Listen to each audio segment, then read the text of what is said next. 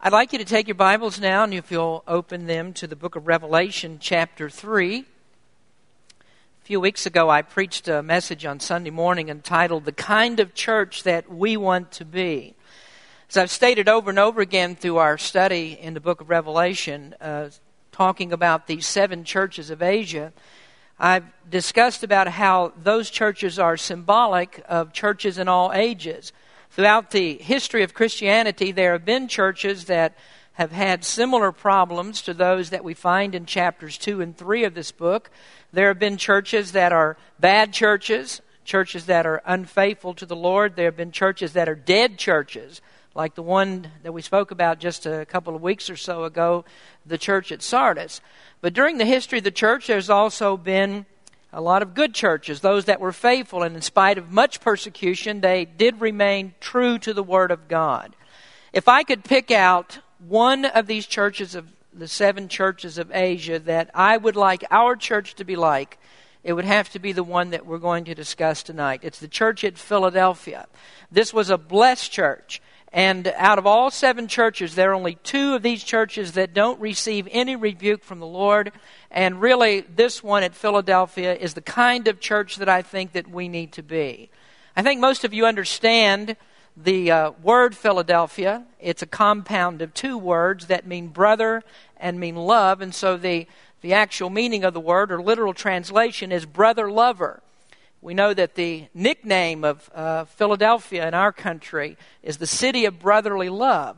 So that's really a great name, and it's really one that does not accurately depict the city in John's time, and I don't think it describes accurately the city in the United States in our time. But one thing that we surely do need to learn, and we can learn it better as we go through the Word of God, that we are to be a people that loves one another, that loves the Lord, and just simply has characteristics of love. So if we were to take the character of that church that was in that city, the city itself could not be described as a city of love, but the church that was there was a church of love. And should the Lord return to today and were He to speak to our church and tell us the kind of church that we ought to be, I think it would be just like this church in Philadelphia. And we need to aspire to be a church that loves. Now, with all the churches that we've studied so far, there's really something for us to learn from the Scriptures about it. So if you would please, we're looking at Revelation chapter 3. If you'll stand with me, we're going to start reading in verse number 7. This is the 6th of the 7 churches of Asia. Revelation chapter 3, verse number 7. "And to the angel of the church in Philadelphia write, These things saith he that is holy, he that is true, he that hath the key of David, he that openeth and no man shutteth, and shutteth and no man openeth. I know thy works, and behold, I have set before thee an open door, and no man can shut it. For thou hast a little strength, and hast kept my word, and hast not denied my name. Behold, I will make them of the synagogue of Satan, which say they are Jews, and are not, but do lie. Behold, I will make them to come and worship before thy feet, and to know that I have loved thee. Because thou hast kept the word of my patience, I also will keep thee from the hour of temptation, which shall come upon all the world to try them that dwell upon the earth. Behold, I come quickly. Hold that fast which thou hast, that no man take thy crown. Him that overcometh will I make a pillar in the temple of my God, and he shall go no more out, and I will write upon him the name of my God, and the name of the city of my God, which is New Jerusalem, which cometh down out of heaven from my God, and I will write upon him my new name. He that hath an ear, let him hear what the Spirit saith unto the churches." Heavenly Father, thank you for your word, and we pray, Lord, that you'd bless in this message tonight. May we learn something about the church in Philadelphia that will help us, and help us to have the same kind of character of love that this church had. Bless in the message. In Jesus' name we pray. Amen. You may be seated. This message to the church at Philadelphia starts out similarly to the other churches that we've talked about. There's a message in the very beginning about the one who's writing the letter, And often, or it is the case with these churches, that it refers back to something that was said about Jesus Christ in that first chapter of the book of Revelation. But the letter here to the church at Philadelphia is just a little bit different, because this is one that gives us an Old Testament picture of Jesus. Now, some people think that you really don't need to learn about Old Testament scriptures. That's the old part of the Word of God. It's an old book. It's not pertinent for Christians today, and so there's really no need for us to pick up the Old Testament and study it and find out what the Old Testament says. But that's wrong on many different levels, and it's especially wrong when we consider the introduction to this church that Jesus is speaking to. This one has an Old Testament character to it, an Old Testament flavor to it, as here Jesus is described as the one who is holy and true and has the keys of David. So that is a description that takes us back into the Old Testament. And when I say that I would like for us to be a church like this church in Philadelphia, I'm saying that first of all because this was a church that regarded, number one, the omnipotence of Christ. This is a church that really saw who Christ was.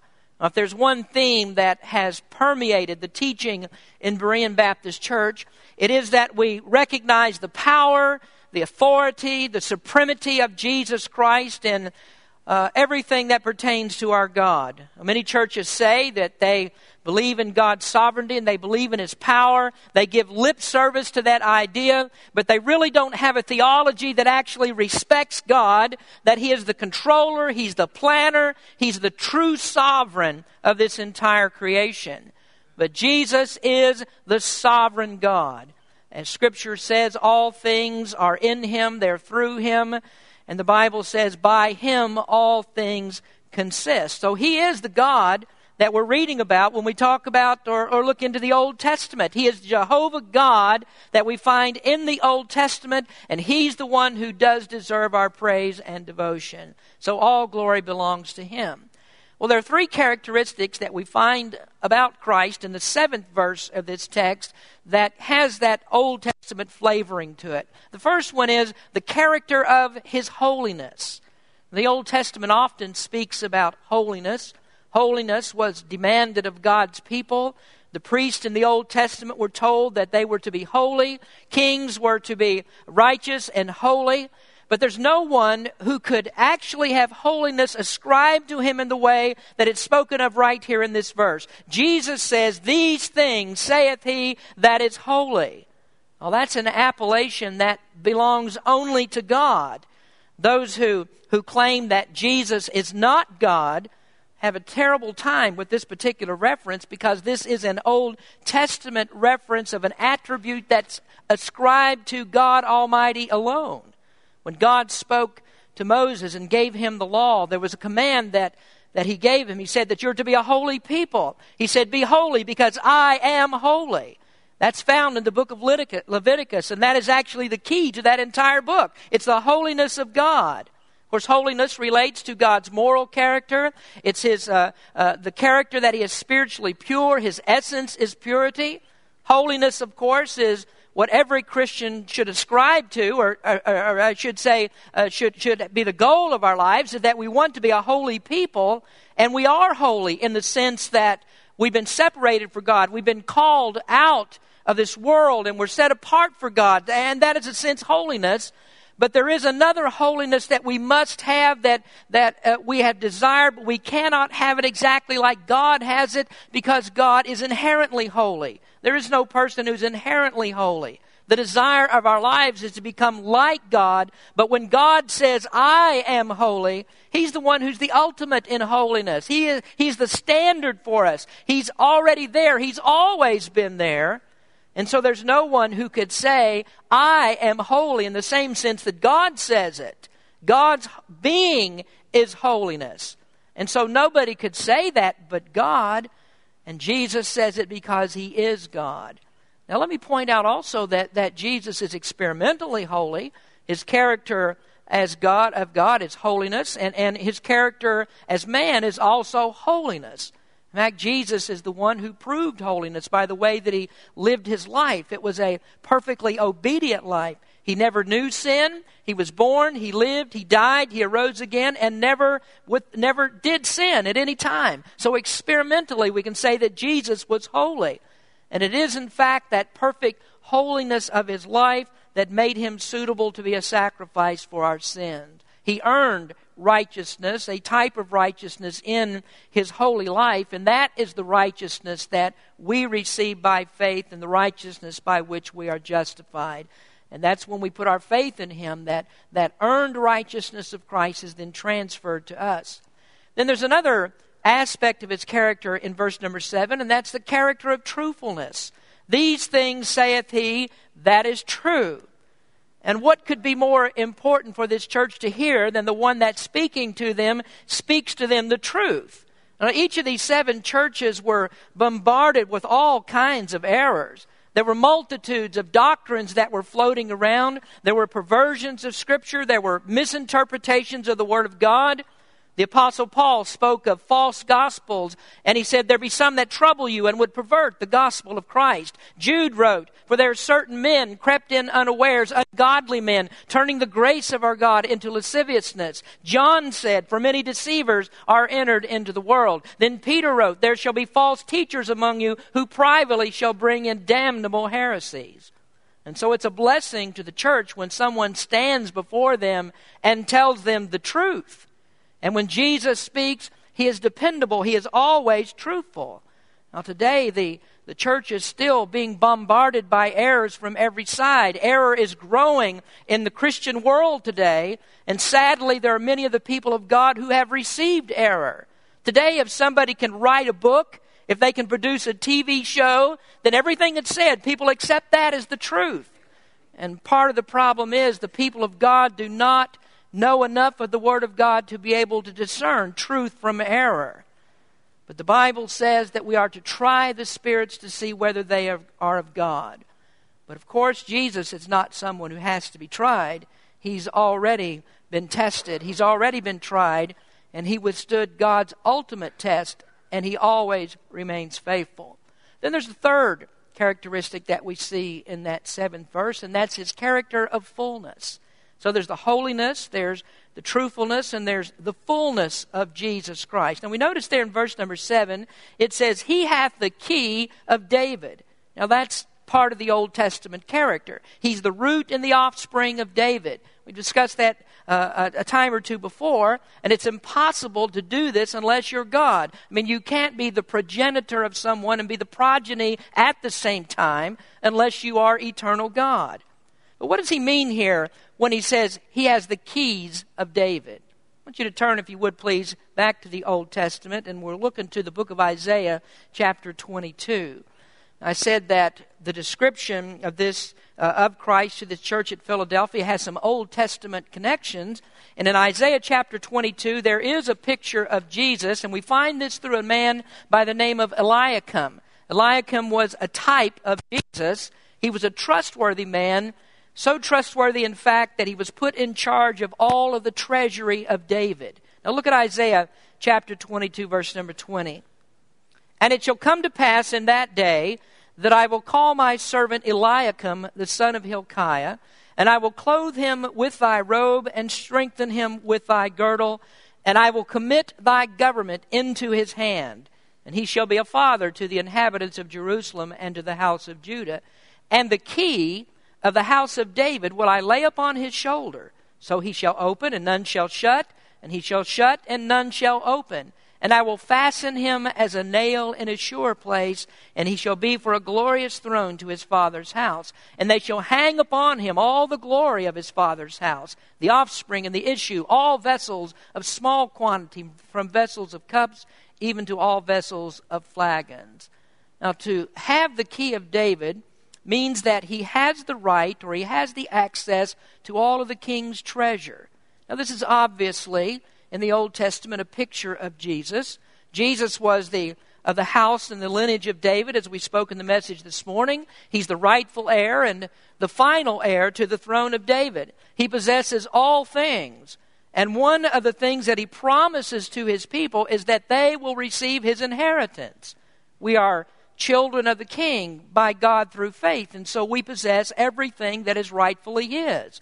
Now, this is a wonderful thing for the people of God to understand, that the one who is always truthful promises you that despite all of your heartaches, despite all the troubles that you have, no matter what persecution that comes upon you, all of these things are going to be yours. And I didn't know that Brother Dalton was going to sing that song tonight. I didn't know the words of it, but that's essentially what that song is bringing us to. If you need hope, if you need to look to someone, if the answers aren't there, Jesus has it all for you. So no matter what's going on in your life, everything is there. He has a house that's full of treasure. But there's even more in this, because the treasure that He promises to us is sure. No one can take it away from us. He has all power and authority, so that the Scripture says in these text verses, He openeth and no man shutteth, and shutteth and no man openeth. And doesn't that refer right back to what it said there in Isaiah chapter 22? So this is the character of Christ. He is the omnipotent Christ, and we see His holiness, His truthfulness, and His fullness. And I'm thankful that we are a blessed church, and we do recognize this one who is sovereign over all. Now, secondly, there comes a commendation for this church from the one who has the keys of David. So there's a commendation, secondly, for the obedience of the church. That comes in verse number 8. He says, I know thy works. Behold, I have set before thee an open door, and no man can shut it. For thou hast a little strength, and hast kept my word, and hast not denied my name. There are differences of opinion about what Christ means here when He says that you have a little strength. There's some commentators who think that if there is a rebuke for the church at Philadelphia, then this would be it. He says that you have a little strength. You don't have the strength that you should have, but you have just a little. And then there are other commentators who say, no, that's not what it means. It means that this was a very small church. There they were in this city of Philadelphia, and in that community they really couldn't have very much influence. And so that's what it means. And still others say that it means that they didn't rely on their own strength. They have a little strength, and that means that they put all their hope and their confidence in the one who has all strength. And so the strength of God is in view here. Well, I think that there's probably truth to be discovered in each of those interpretations, but for sure I do know this, that it's followed up with a commendation. They've been obedient to this one who stands in the midst of the churches. So what does he say that they have? Well, he says first that they have perseverance in the word. He says, thou hast kept my word. They remain faithful to him. So I think that if it were possible for them to have been able in those days to print out a confession of faith, a statement of faith like we have for our own church, that surely in that statement of faith they would say that we believe that the Bible is our only rule of faith and practice. I believe that the teaching and the preaching of this church came straight from the very words of God. Now, at the time that John is writing this, of course, the Old Testament had been written. They had the Old Testament they could read. But this is late enough in the first century that probably all of the letters of the Apostle Paul had been circulated to this church. By this time, all of the gospel accounts had been written, and likely those copies had reached the church as well.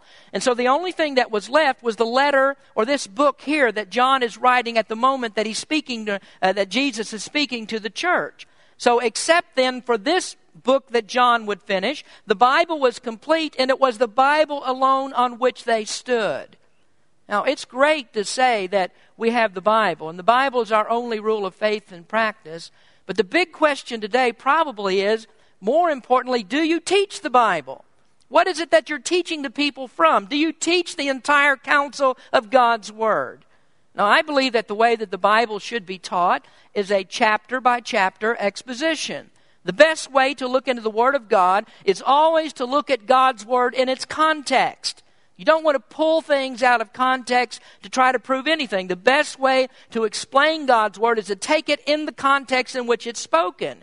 Now, there's too much preaching today where the preacher goes, eeny, meeny, miny, mo, where my finger lands, so my sermon goes.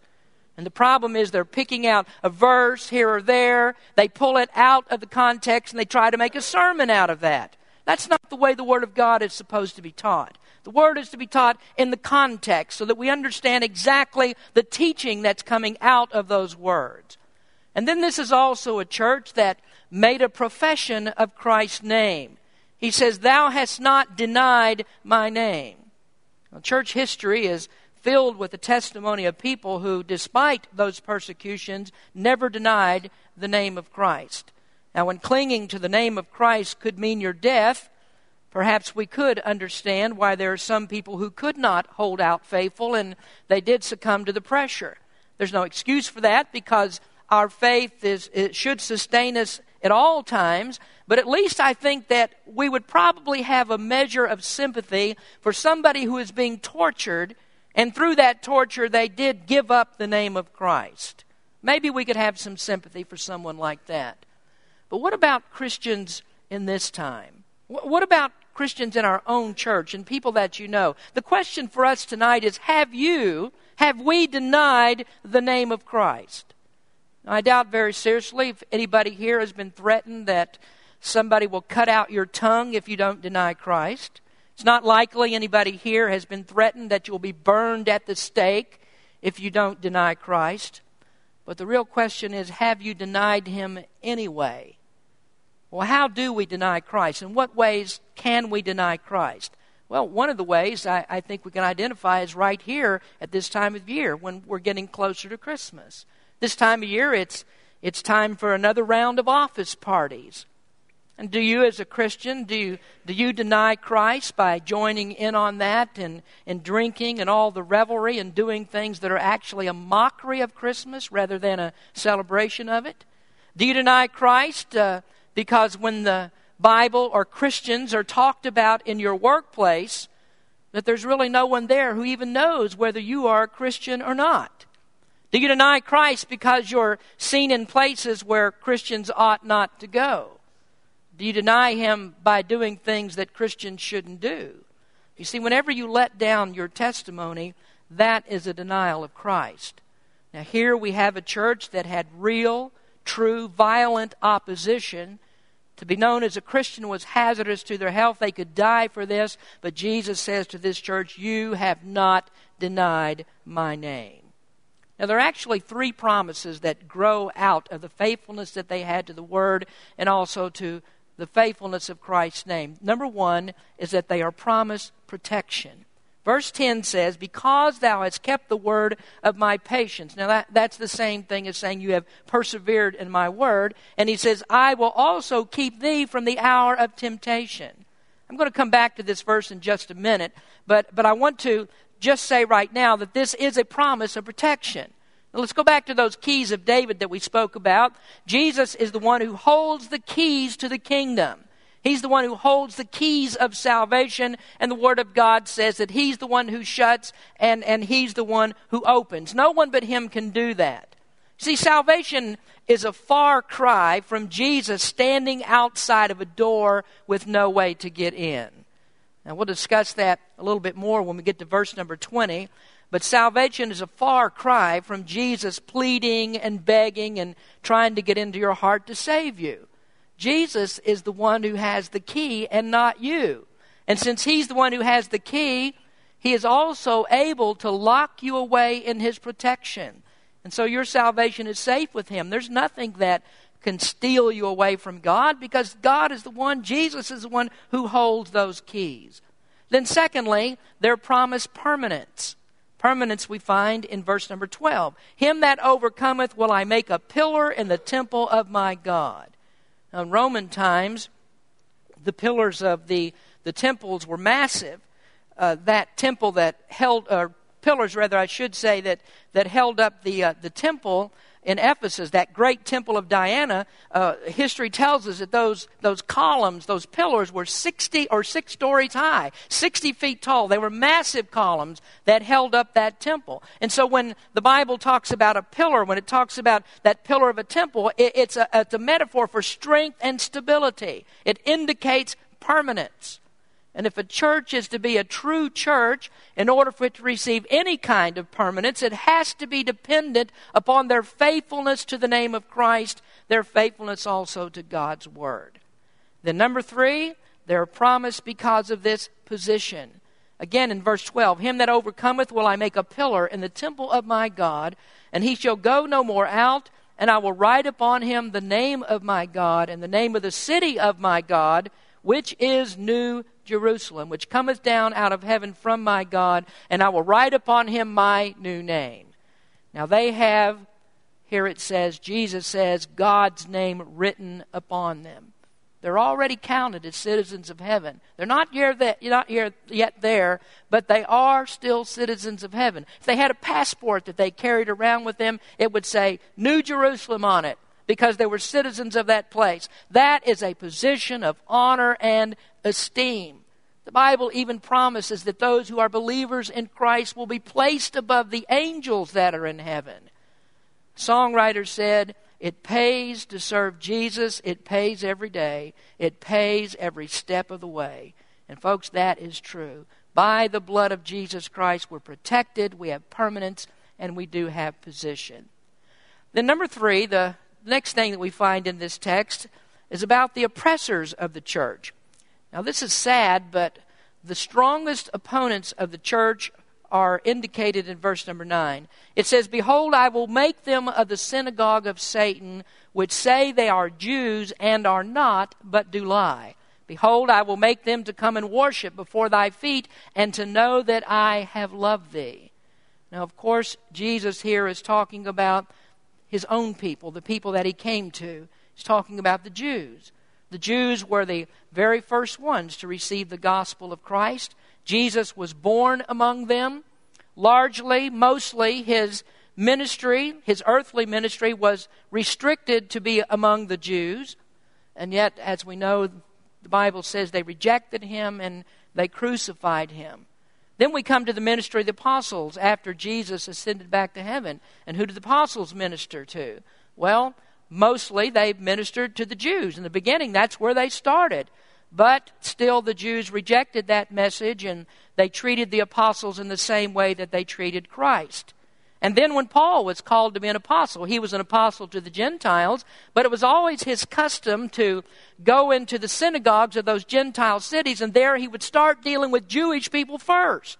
He would give them the gospel. He preached to them. He would dispute with them. But in Paul's ministry, there were very few Jews that were saved. They still rejected the message. And here we come down to the end of the first century where John is writing, where Jesus is speaking. Christianity had grown, it had spread to many different places of the world. And here are people, the Jews, who in their own right, they were hated by the Greeks and the Romans. But what did they do? They joined in with the Greeks and the Romans, with the Gentiles in oppressing and persecuting Christians. And many times it was the Jews that were the instigators of that persecution. Someone said politics make strange bedfellows. Well, it's also true with religion. When it comes to opposition against true Christianity, there are very diverse religions that can come together for the purpose of persecuting God's people. I mean, people who have very diverse opinions can come together and be best of friends when it comes to their opposition of Christianity. A good example of this is in Russia today. The Russian Orthodox Catholic Church has teamed up with Muslims in Russia. I mean with Muslims, to persecute evangelical Christians. And so these are people who say that they're Jews and they're not really Jews. Now what that means is they're not spiritual Jews. Spiritual Jews are the ones who followed Christ, and that's who would be called Christians. Paul wrote in Romans chapter 2, For he is not a Jew which is one outwardly, neither is that circumcision which is outward in the flesh. But he is a Jew which is one inwardly, and that circumcision is that of the heart, in the spirit, and not in the letter, whose praise is not of men, but of God. So these are people that he says are the synagogue of Satan. That's what Jesus says. So what's God going to do with them? What will he do with these people? They say they're Jews, but they're not really Jews. What does he do? Well, first, he says that all of them, all of the Jews, will one day come to submission. There's no one who stands against God who will stand for very long. Now these, Christ says, they will come and they will bow down and they will worship at the feet of God's people. Now that doesn't literally mean that Christians are to be worshipped. That's not what he's talking about. Christians do not deserve worship. Only Christ does. But what he's giving us here is a metaphor to say that all of the enemies of God's people will be humbled. They'll finally recognize who it is that truly belongs to Jehovah God. And so physical Israel, at one day, physical Israel will recognize that spiritual Israel is the true people of God, and they're going to be humbled before spiritual Israel. So eventually, all of them will come to submission, which is a forced submission. But the wonderful truth of all this is that we do have a God who is kind, He is merciful. He does say that Israel is His chosen nation, and God has not forgotten them. So all of them will come to submission in one way or another, but there is another promise that is found in this, and that is that some of them would come to salvation. The Scripture teaches that a remnant of Israel will be saved. We're going to see this a little bit later on as we go through Revelation. We'll come to a place here where we find that there are 144,000 Jewish people who are sealed, 12,000 that come from each tribe that will be saved, and those will be the people who will be the great witnesses of the gospel of Christ during the tribulation period. And then after the tribulation period, God has something special for Israel, and that is that He's going to set up His millennial kingdom. Jesus will rule in that kingdom from Jerusalem. The kingdom will be restored to Israel, and God will rule. Jesus will rule these people, and Israel will be the ruling nation of the entire world. Here's what Paul wrote in Romans chapter 11. And so all Israel shall be saved. As it is written, there shall come out of Zion a deliverer, and shall turn away ungodliness from Jacob. For this is my covenant unto them, when I shall take away their sins. As concerning the gospel, they are enemies for your sakes, but as touching the election, they are beloved for the Father's sake. And what Paul is speaking about there, Israel is still God's chosen nation. A remnant of Israel will be saved. And that just shows us what a gracious God that we have. Even though Israel rejected Him, and yet God has not forgotten them. There will be a remnant that trusts Christ, and they will serve Him. They will recognize Him as the real King of Kings and Lord of Lords. Now let me point out then one other truth from this passage. Number 4 is the opportunities for the church. Verse 8 again, I know thy works. Behold, I have set before thee an open door, and no man can shut it. For thou hast a little strength, and hast kept my word, and hast not denied my name. Well, what kind of opportunities would a church like Philadelphia have? Well, they have the opportunity to advance the gospel. Now, it's really amazing what God can do in the most trying of circumstances. It would seem logical to us that where there is much hostility to the gospel of Christ, that there would be few opportunities for people to be saved. As long as government and people, others are against Christianity, as long as there's open persecution, it would seem like that the opportunities for preaching the gospel would be severely limited. But that is not the case that we find throughout history. There are many opportunities in spite of persecution still to reach people for Christ. Another example again is with the country of Russia. You would think that a country that was under communist government, that Christians were oppressed, that Christians were put to death, that surely that in the Soviet Union Christianity had been stamped out. But actually the opposite is true. When that country was opened up and the Soviet reign was over, there was found out to be there were many Christians, many believers in that country. And then Paul's example is another good case in point, because he was up against some very powerful enemies. Paul was imprisoned in Rome, and you would think, well, what can Paul do there? How can he reach anybody in prison? There's no opportunity for him. And yet Paul still reached people, and the people that he reached took the gospel to far-off places in the world that Paul never saw. And what that tells us is that when God opens the door of salvation, nobody can shut it. And those who claim that Christianity will die out, it can't survive, they don't know the power of God. Only God can shut that door. And when He says that it's open, people will be saved. But conversely, we ought to understand that when God does shut the door, there is nobody that can open it.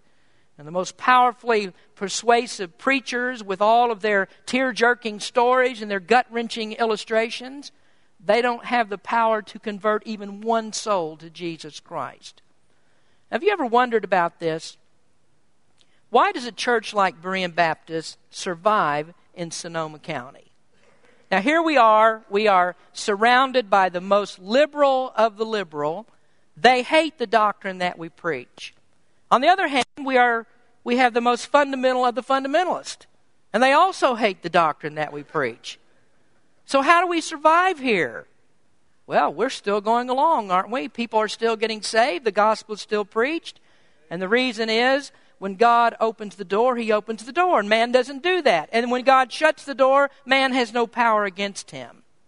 But there is one other truth that I want to show in this passage, and we don't want to miss this. I said I would come back to verse number 10, so let's read that again.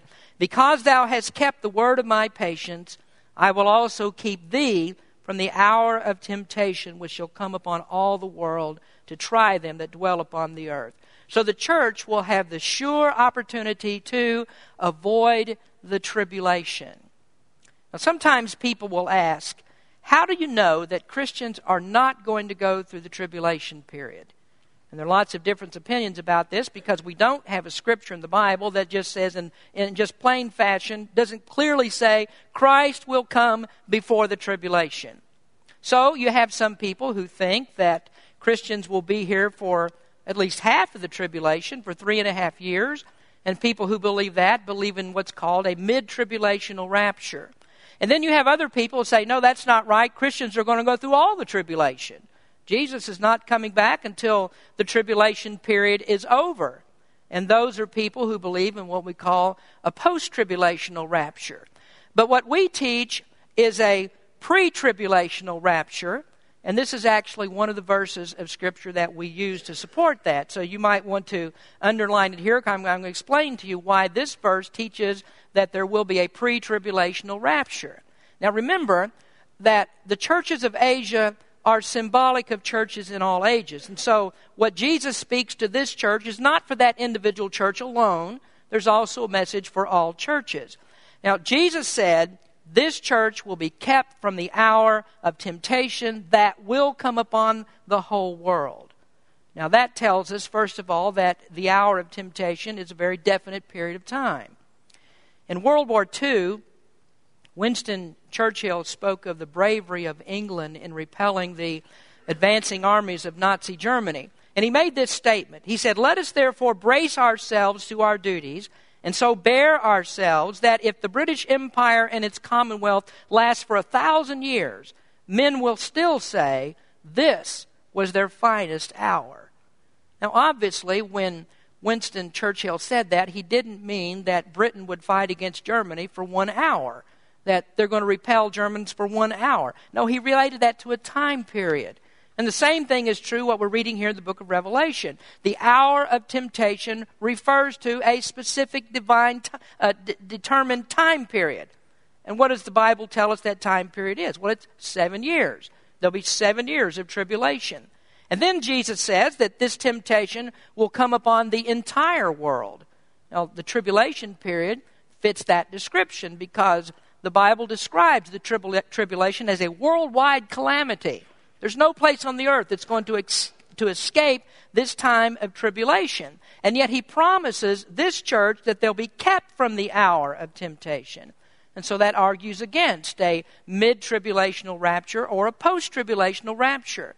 And then finally we see that other scriptures that talk about the second coming of Christ or that time of the rapture, that like 1 Thessalonians chapter 4 and 1 Corinthians chapter 15, that neither one of them say anything at all about the church going through that terrible event.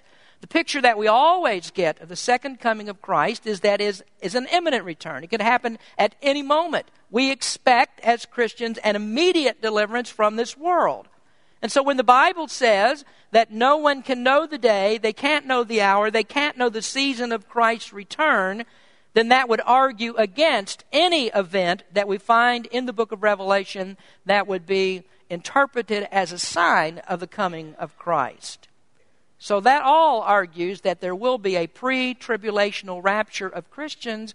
None of us who are believers in Jesus Christ will see this time of tribulation that will come upon the world. Now here's the thought that I want to leave you with tonight, our final statement. Jesus is coming soon, and there are opportunities for all of us right now. And your final statement is, now the door is open. Enter while you may. Now we sing that song, Whosoever will may come. And one of the lines in that song is, now the door is open. Enter while you may. And of course that is an indication that one day this door is going to be closed. The writer of that song had the good sense to know that one day God will close that door and no one will be able to open it. Now the question for each of us tonight is, are we using the opportunities that God has given? The door is open right now. We have a door of service that's been opened to us. And sooner than all of us may think, that door might be closed. There's also a door of salvation that is right now open. And sooner than many people think, that door will be closed. And so the question for us is, while the door is open, are we really taking advantage of all the opportunities that God has given us to reach people with the gospel of Christ? We need to be a loving church and a church that takes all available opportunities. Let's pray. Heavenly Father, we thank you for the time to study your word tonight. Thank you, Lord, for this great book of Revelation, the words of Jesus, and all the things that we learn here. And may we look for your return, and may we use the opportunities that you've given us now. And Lord, we do know that one day, the day of grace will be over. People will not be saved, and they'll face the eternal wrath of God. And we just pray, Lord, that now, while this door is open, that people would believe, they would receive the gospel of Christ, and that every Christian might use the opportunity of service that we have right now. We ask these things in Jesus' name. Amen.